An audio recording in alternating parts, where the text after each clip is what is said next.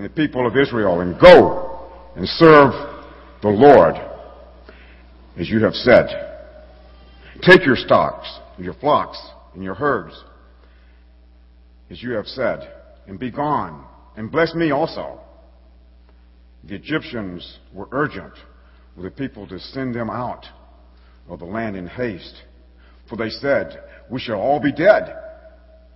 And so the people took their dough before it's leavened, the kneading bowls being bound up in their cloaks on their shoulders. The people of Israel had also done as Moses told them, for they asked the Egyptians for silver and for gold jewelry and for clothing. And the Lord had given the people favor in the sight of the Egyptians, so that they let them have what they asked. Thus they plundered the Egyptians. And the people of Israel journeyed from Ramses to Succoth, about 600,000 men on foot, besides women and children. A mixed multitude also went with them, and very much livestock, both flocks and herds. And they baked unleavened cakes of the dough that they had brought out of Egypt, for it was not leavened, because they were thrust out of Egypt and could not wait, nor had they prepared any provisions for themselves. The time that the people of Israel lived in Egypt was 430 years. At the end of 430 years, on that very day, all the host of the Lord went out from the land of Egypt. It was a night of watching by the Lord to bring them out of the land of Egypt, so that the same night is a night of watching kept to the Lord by all the people of Israel throughout their generations. We will turn with me now to Exodus chapter 13, verses 17 through 22. And Pharaoh let the people go. God did not lead them by the way of the land of the Philistines, although that was near. For God said, lest the people change their minds when they see war and return to Egypt. But God led the people around by the way of the wilderness toward the Red Sea. And the people of Israel went out of the land of Egypt equipped for battle. Moses took the bones of Joseph with him, for Joseph had made the sons of Israel solemnly swear, saying, God will surely visit you, and you shall carry my bones with you from here. And they moved on from Succoth and camped at Etham on the edge of the wilderness. And the Lord went before them by day in a pillar of cloud to lead them along the way, and by night in a pillar of fire to give them light, that they might travel by day and by night. The pillar of cloud by day and the pillar of fire by night did not depart from these before the people. Our key verse today is Exodus 12, verses 41 and 42. At the end of 430 years, on that very day, all the host of the Lord went out from the land of Egypt. There was a night of watching by the Lord to bring them out of the land of Egypt. So this same night is a night of watching kept to the Lord by all the people of Israel throughout their generations. You may be seated. If you could, please open your Bibles, if you have one, once again to Exodus chapter 12, where we're going to start today. And while you make your way there, I'd like to share with you a slightly embarrassing fact about myself. I hate flying. Flying terrifies me. Every time I go to O'Hare, I think, okay, I'm going to be okay this time. It's going to be all right. But every time I get into that plane, I am filled with this feeling of nervousness. And if you know anything about my past, you know that this is really not a good thing, because my parents live halfway across the world in Japan. So I've flown a good number of times, and you think I'd be over this. But if you're the one unfortunate enough to have to sit next to me on the plane, I'm probably the guy that's shushing you, telling you to listen to the safety features about this airplane. I've probably been on the same airplane like more times than you have because of flying back and forth, but I'm still intently listening, making sure I know exactly where the oxygen is falling, where my life vest is, and where the nearest exits are as well. And as we taxi for what feels like forever, I'm the guy staring at the safety card in front of me, making sure I know exactly how I'm going to get out. If we crash over water, I know that that door is the best one to get out of. And if there's too many people going to that door, I know that that one's better. But if we crash over land, I know that probably the exit behind me is the one to go out of. You see, when I get on a plane, I plan every time how I'm going to get out. I have an exit strategy for every single situation. I know, just in case, how I'm going to leave. And in our series in Exodus, God has been crafting for the last 12 chapters His divine exit strategy for the Israelites. And we've looked at, as over the past 12 chapters, God has developed through Moses and through the Israelites and through this power struggle with Pharaoh, how He's going to get His people out. And if you were here last week, we looked at that one final part. The one final piece that was required before the people could go, the Passover. And today we pick up at the very pinnacle of the action, the very end of this grand story that has been leading up to until now. And today we're going to see, through the Exodus, certain things about God.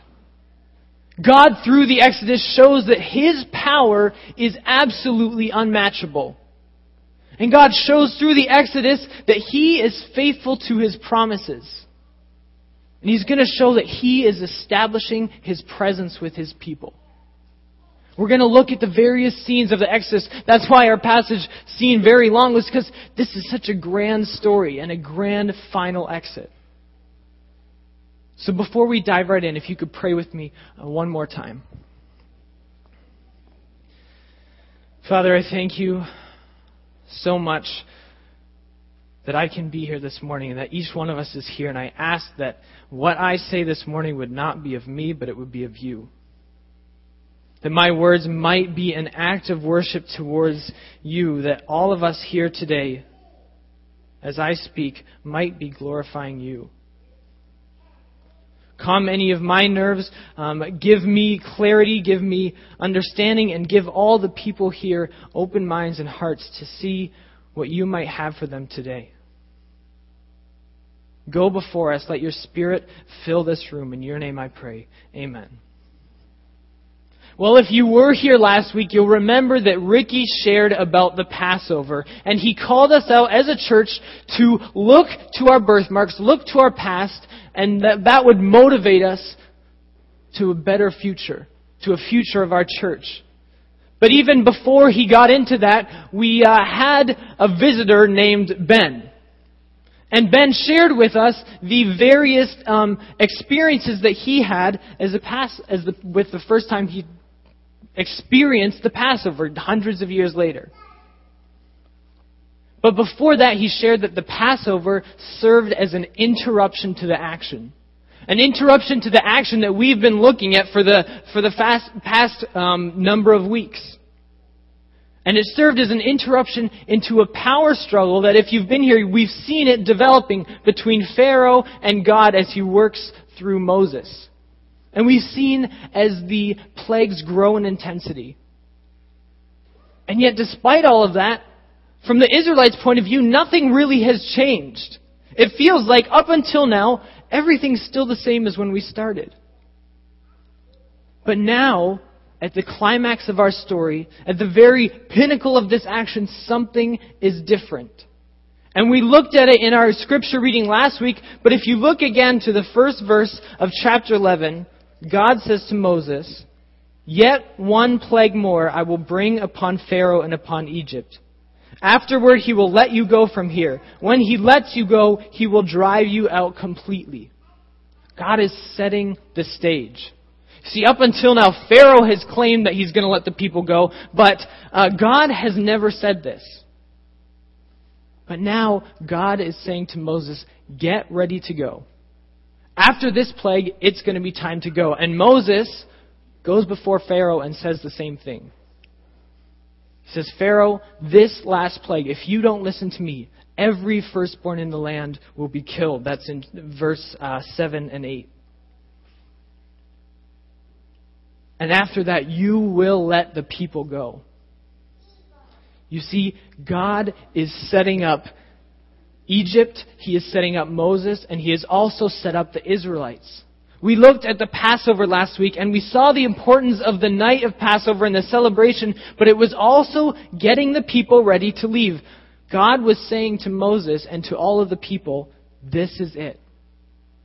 And everything has been building. Last week we looked at the night before, and everything has been building to this moment. And so now as we join in our passage in verse 29, everything's just going to go.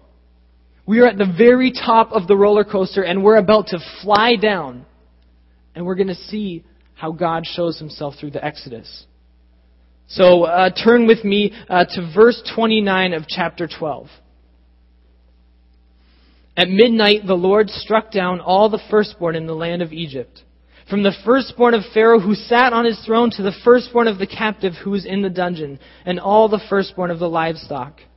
And Pharaoh rose up in the night, he and all his servants and all the Egyptians. And there was a great cry in Egypt, for there was not a house where someone was not dead. God did as He said. And imagine this night. Imagine the Egyptians. You see, they had heard of this power struggle going on between Pharaoh and between God. And so they knew that every other plague had come true. So imagine leading up to that night, mothers and fathers tucking in their children, giving them an extra hug, an extra kiss. Wondering, would God really strike down all the firstborn in the land? And for the Israelites, seeing and hearing that this was going to happen, wondering, would God continue? Would He do this? And as people drifted off to sleep in the middle of the night, all of a sudden they are awakened by screams. Mothers and fathers going to their children, hearing the screams of their neighbors, the people down the street, and realizing that their son, their daughter, their firstborn child had died as well. Because the Exodus starts off with the loudest cry that has ever been heard. It says, there was not a house where someone was not dead. And God shows His power in this in a very new way. You see, up until this point, God has acted upon other things for the plagues. The blood in the river, the frogs, the darkness, all of them have been God working through other things, but now God is saying, my power is unmatchable. I am going throughout the land. And for us as humans, this seems almost too harsh. For us as Christians, it says we know our God and we say, God, couldn't have you done this another way? Couldn't have you spared them and done something else? But what we need to understand is that up until this point, Pharaoh thought that he was on par with God. Pharaoh thought that his power and his might could match God's, that they were in this shoving match back and forth, that every conversation, every plague, they were going back and forth. But now, God was showing him something, that He was not only stronger in might, but His power that is unmatched in kind. You see, God's power stems from His deity. And Pharaoh, up until this point, thought that his was the same, that he had this power that came from him. And the Egyptians, as a people, thought that their gods provided the same type of power as our God. And through striking down the firstborn in all of Egypt, God said no. My power is unmatchable. Not just in strength, but no one has the same type of power. And Pharaoh finally got it. Look back at verse 31. It says, "Then he summoned Moses and Aaron by night and said, 'Up, go from my people, both you and the people of Israel, and go serve the Lord as you have said. Take your flocks and your herds as you have said, and be gone and bless me also.'" See, Pharaoh finally realizes he is no match for God. He finally realizes that this wasn't a giant shoving match, but that they were never even on the same plane, the same playing field to start with. That up until now, God has been showing himself through his stubbornness. And when we realize how big God is, how unmatchable God is in his power, the only thing left to do is what Pharaoh does. The last thing that he says. He says, "And be gone and bless me also." Pharaoh comes to grips, and the people come to grips with the fact that they are no match for God's power. And all he can do is a complete reversal of what he's been doing so far and says, "Bless me also." You see, in the Exodus, God shows that his power is unmatchable, and when he shows it, everything changes. And we serve the same God today. He might not show his power in your life or in my life quite so extravagantly, but he is the same God who shows the same power. And he wants for his power alone to be recognized as all-powerful. And yet we live in a culture today that so many other things vie for our power. So many other things try to claim the same stake in our lives. Maybe for you it's financial security or financial status. And though you realize it and confess to it or not, the way you view your finances is just as important as the way that you view God. Or maybe, and though this sounds harsh, maybe it's your family. Maybe you give your family the same amount of power over your life as you give God over your life. And God, just as in the Exodus, just as he was showing Egypt and Israel, demands that he alone gets the recognition for power. That his power is unmatchable.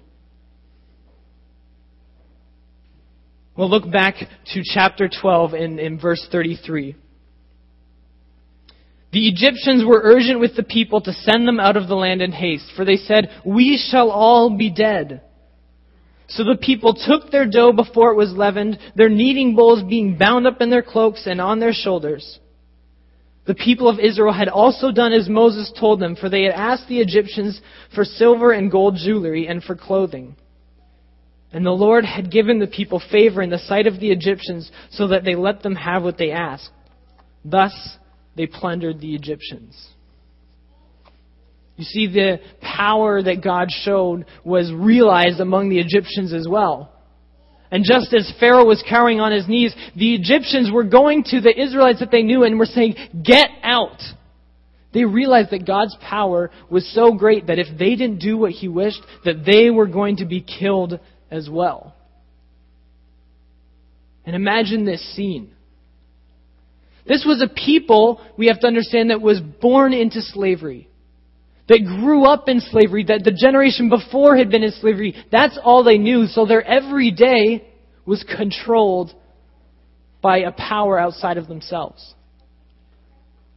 And now, for the first time, they were getting word that they were allowed to leave. So there was people gathering up their belongings. It says they gathered up their cloaks, their bread before it was leavened, the bowls to continue making the bread, and just took what they had with them and got out. Can you imagine?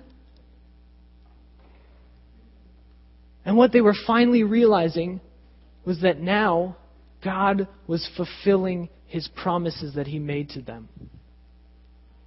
You see, up until this point, they almost felt like they had no hope, that nothing was ever going to change. But now, with God having enacted his divine power on the Egyptians, changing everything. The promises that He had made to them were being fulfilled. And you say, yeah, but God could have done this anyway. Why didn't He just snap His fingers and let the people leave?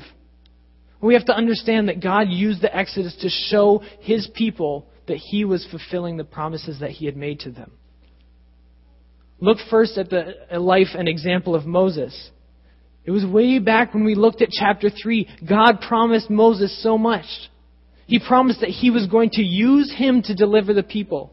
He promised that He was going to use him to show Pharaoh that He alone was God. And it took 10 plagues. But now, Moses has finally seen that God was faithful to those promises. And the life of Moses itself. When we met Moses, he was cowering before God. He was afraid to go speak to Pharaoh. And now God has shown Himself, has revealed Himself that He is faithful in the life of Moses as Moses leads his people out of Egypt. And look at Israel as well. If you remember back to the very first sermon in our series, it says that God heard the cries of His people. And then when we looked at chapter 3, in verse 7, it said, God says to Moses, I have surely seen the affliction of my people who are in Egypt, and have heard their cry because of their taskmasters. I know their sufferings, and I have come down to deliver them out of the hand of the Egyptians and bring them out of the land.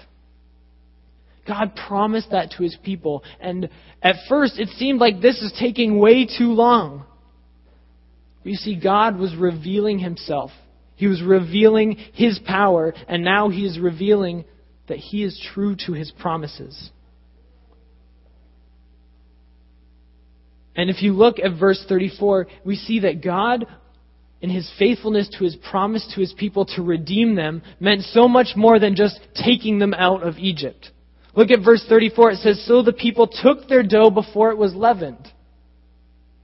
And if you remember last week, Ben, he hated the unleavened bread. With his backpack on, he thought it was disgusting.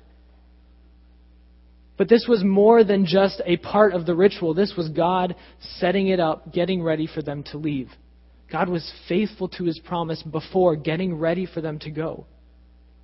And then if you look in 35 and 36 going on, the people basically robbed the Egyptians. But with God's and the Egyptians' favor, because God had, through the fulfillment of His promise, was giving them favor.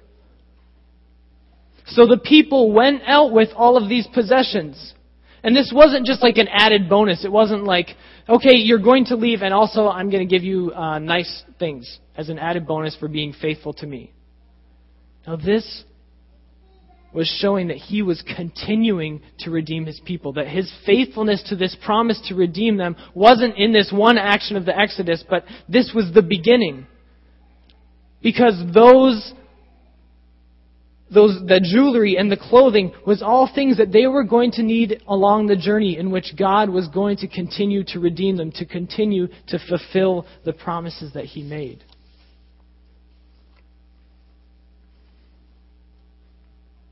And part of what makes this story so great is that it does go forward, but that it's also part of a continuing story all the way back to Genesis. If you've read the Old Testament, one of the greatest stories, one of my favorites, is the saga of God and Abraham together. And in Genesis 15, God says to Abraham in verse 13, know for certain that your offspring will be sojourners in a land that is not theirs, and will be servants there. And they will be afflicted for 400 years, but I will bring judgment on the nation that they serve, and afterwards they shall come out with great possessions. See, God has a grand plan in mind already. And when He says that He is going to fulfill His promises, as He said to Abraham, He is going to do it. And we have to understand that the Exodus is just one part of this plan, and God was showing that He is faithful to those promises. He was faithful to the fact that He brought judgment on the nation. that they walked out and that they came out with great possessions. And their release begins to fulfill that promise. See, our God, through the Exodus, showed that He is faithful to His promises and is true to us today in the same ways. Often we feel like, as Christians, that we are maybe entitled to certain promises that we've read in His Word. But through Exodus, God shows us that fulfillment of promise doesn't just happen like this. Maybe for you're reading God's Word and you're saying, my life should be better than this. I should not be struggling in this way. Why has God not fulfilled that promise? Abraham never saw the fulfillment of those promises, but he knew them to be true because of the God he served. Moses never completely saw the fulfillment of the promises, and maybe for you, you're not going to see them until years and years later. Maybe God has allowed for this so that He could reveal Himself in your life. See, through the Exodus, God shows that He is faithful to His promises, and that is true today as well.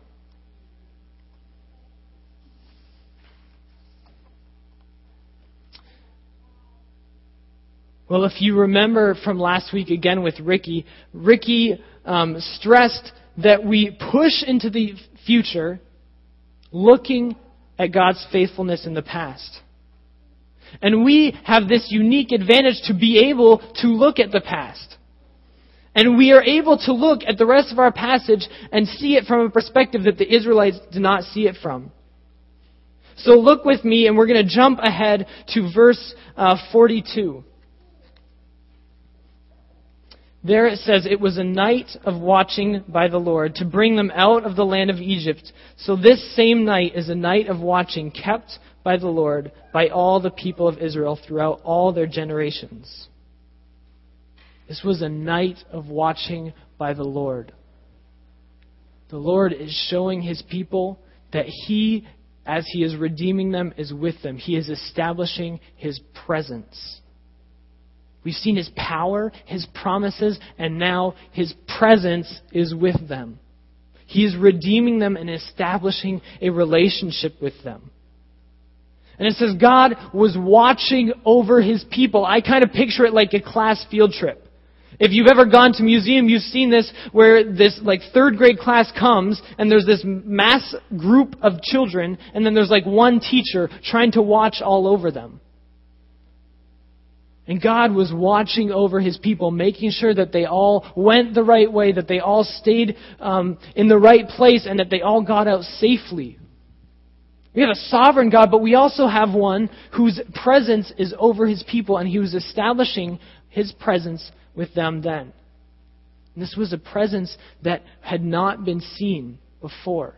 For these people, they didn't know that God's presence could be over them, but they didn't quite see it completely and understand it yet. And so we're going to jump over again to verse 17 of chapter 13. Because Moses, when he's writing, dives back into the instructions of the Passover. And it seems like, well, why is he reiterating it again? Well, he's reiterating it from the point now of the Exodus having happened. God being faithful. What has been said has come true. And so they look at these instructions again, moving forward, just as Ricky talked about last week. Now, I'd love to get back into them, but we need to keep going. And so if you'll look down to verse 17 with me, we're going to jump back in there. There it says, when Pharaoh let the people go, God did not lead them by the way of the land of the Philistines, although that was near. For God said, lest the people change their minds when they see war and return to Egypt. But God led the people around by the way of the wilderness towards the Red Sea. And the people of Israel went up out of the land of Egypt equipped for battle. See, God has established His presence, but He knows that His people are not fully trusting in Him yet. Though He's redeemed them from Egypt, though He's redeemed them from slavery, they don't quite grasp what this new relationship means going forward. And so God, with His gracious presence, steers them clear of the land of the Philistines. Steers them clear of anything that would cause them to doubt and moves them forward in another direction towards, it says, the Red Sea. And I promised Nathan I wouldn't give anything away for next week, but let's just say God is once again going to prove that His presence is with them.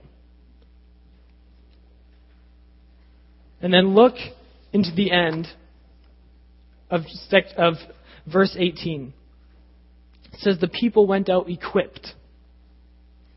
Equipped for battle. It doesn't say they're ready for battle. It doesn't say they're anxious to go into battle, but they're equipped for battle. Which shows us two things. One, God is going to use them in battle to show His glory some more. And I challenge you, read the rest of Exodus, see this. But in their being not ready, it shows us that God's presence means that He is establishing it and He needs to grow it. That the people are going to understand it more.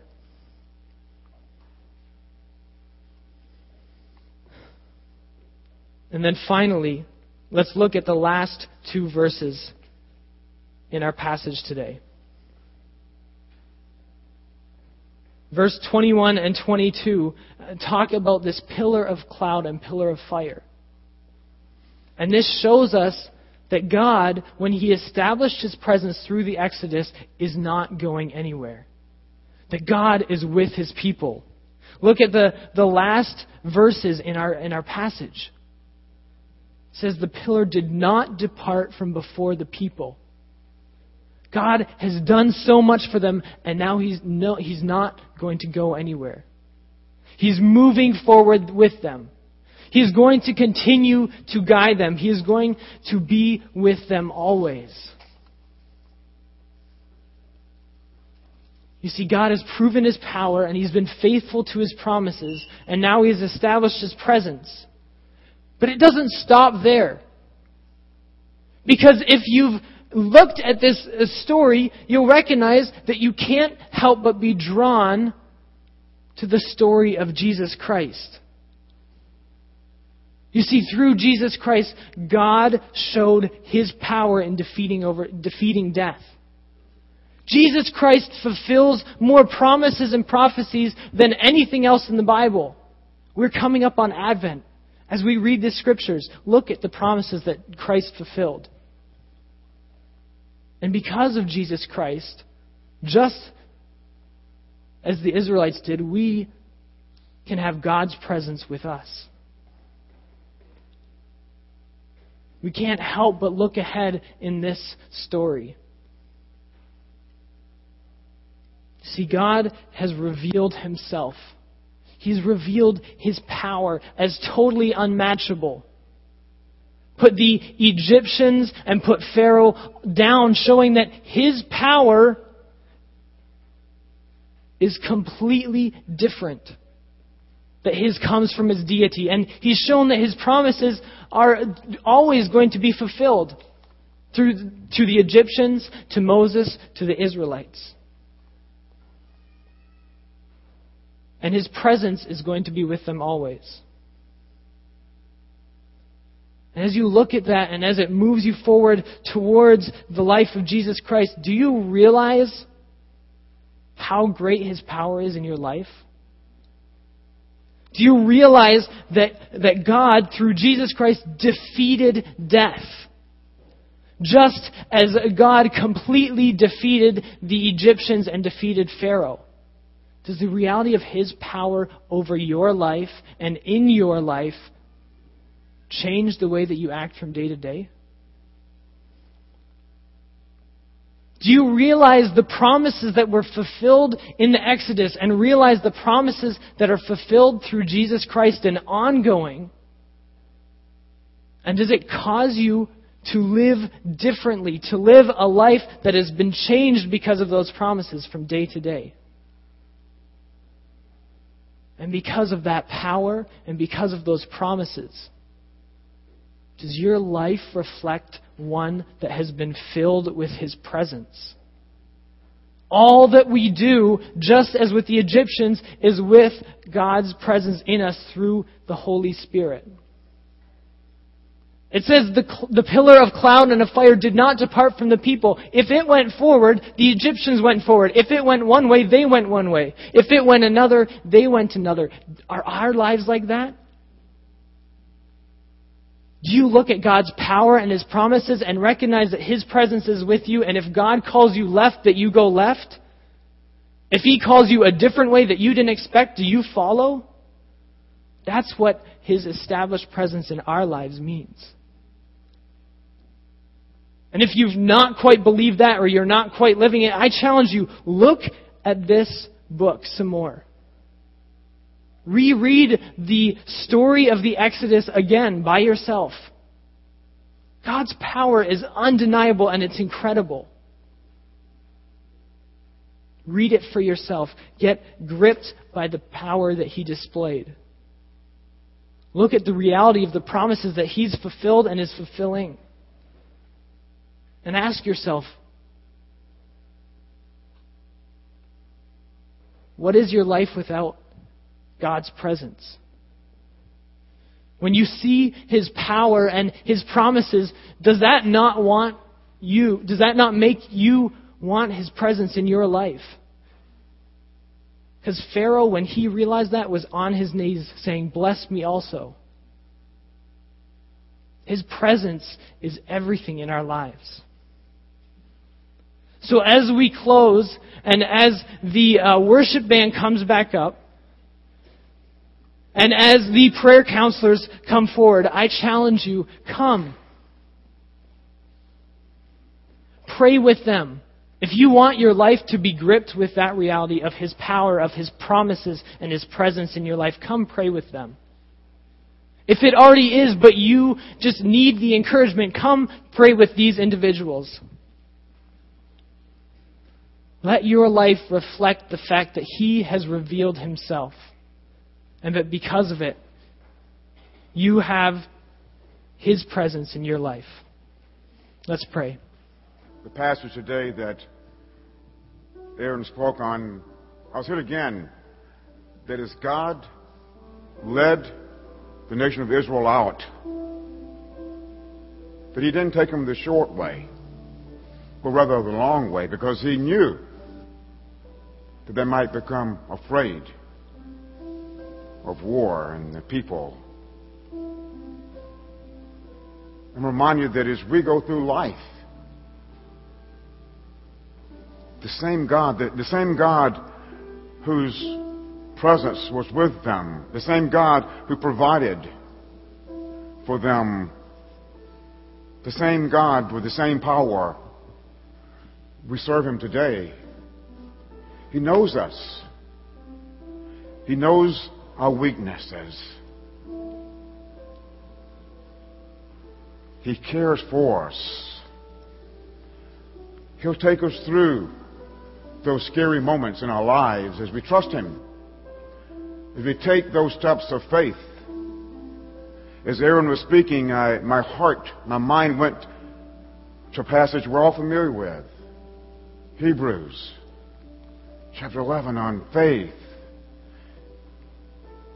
And it says that without faith, it's impossible to please God.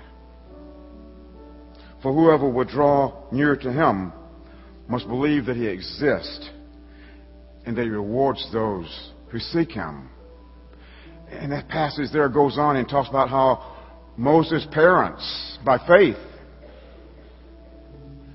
trusted Him and placed the basket in the waters. And later that Moses, as he grew up, by faith, trusted God and chose to identify with His people rather than with Egyptians. And by faith, they went through the Passover.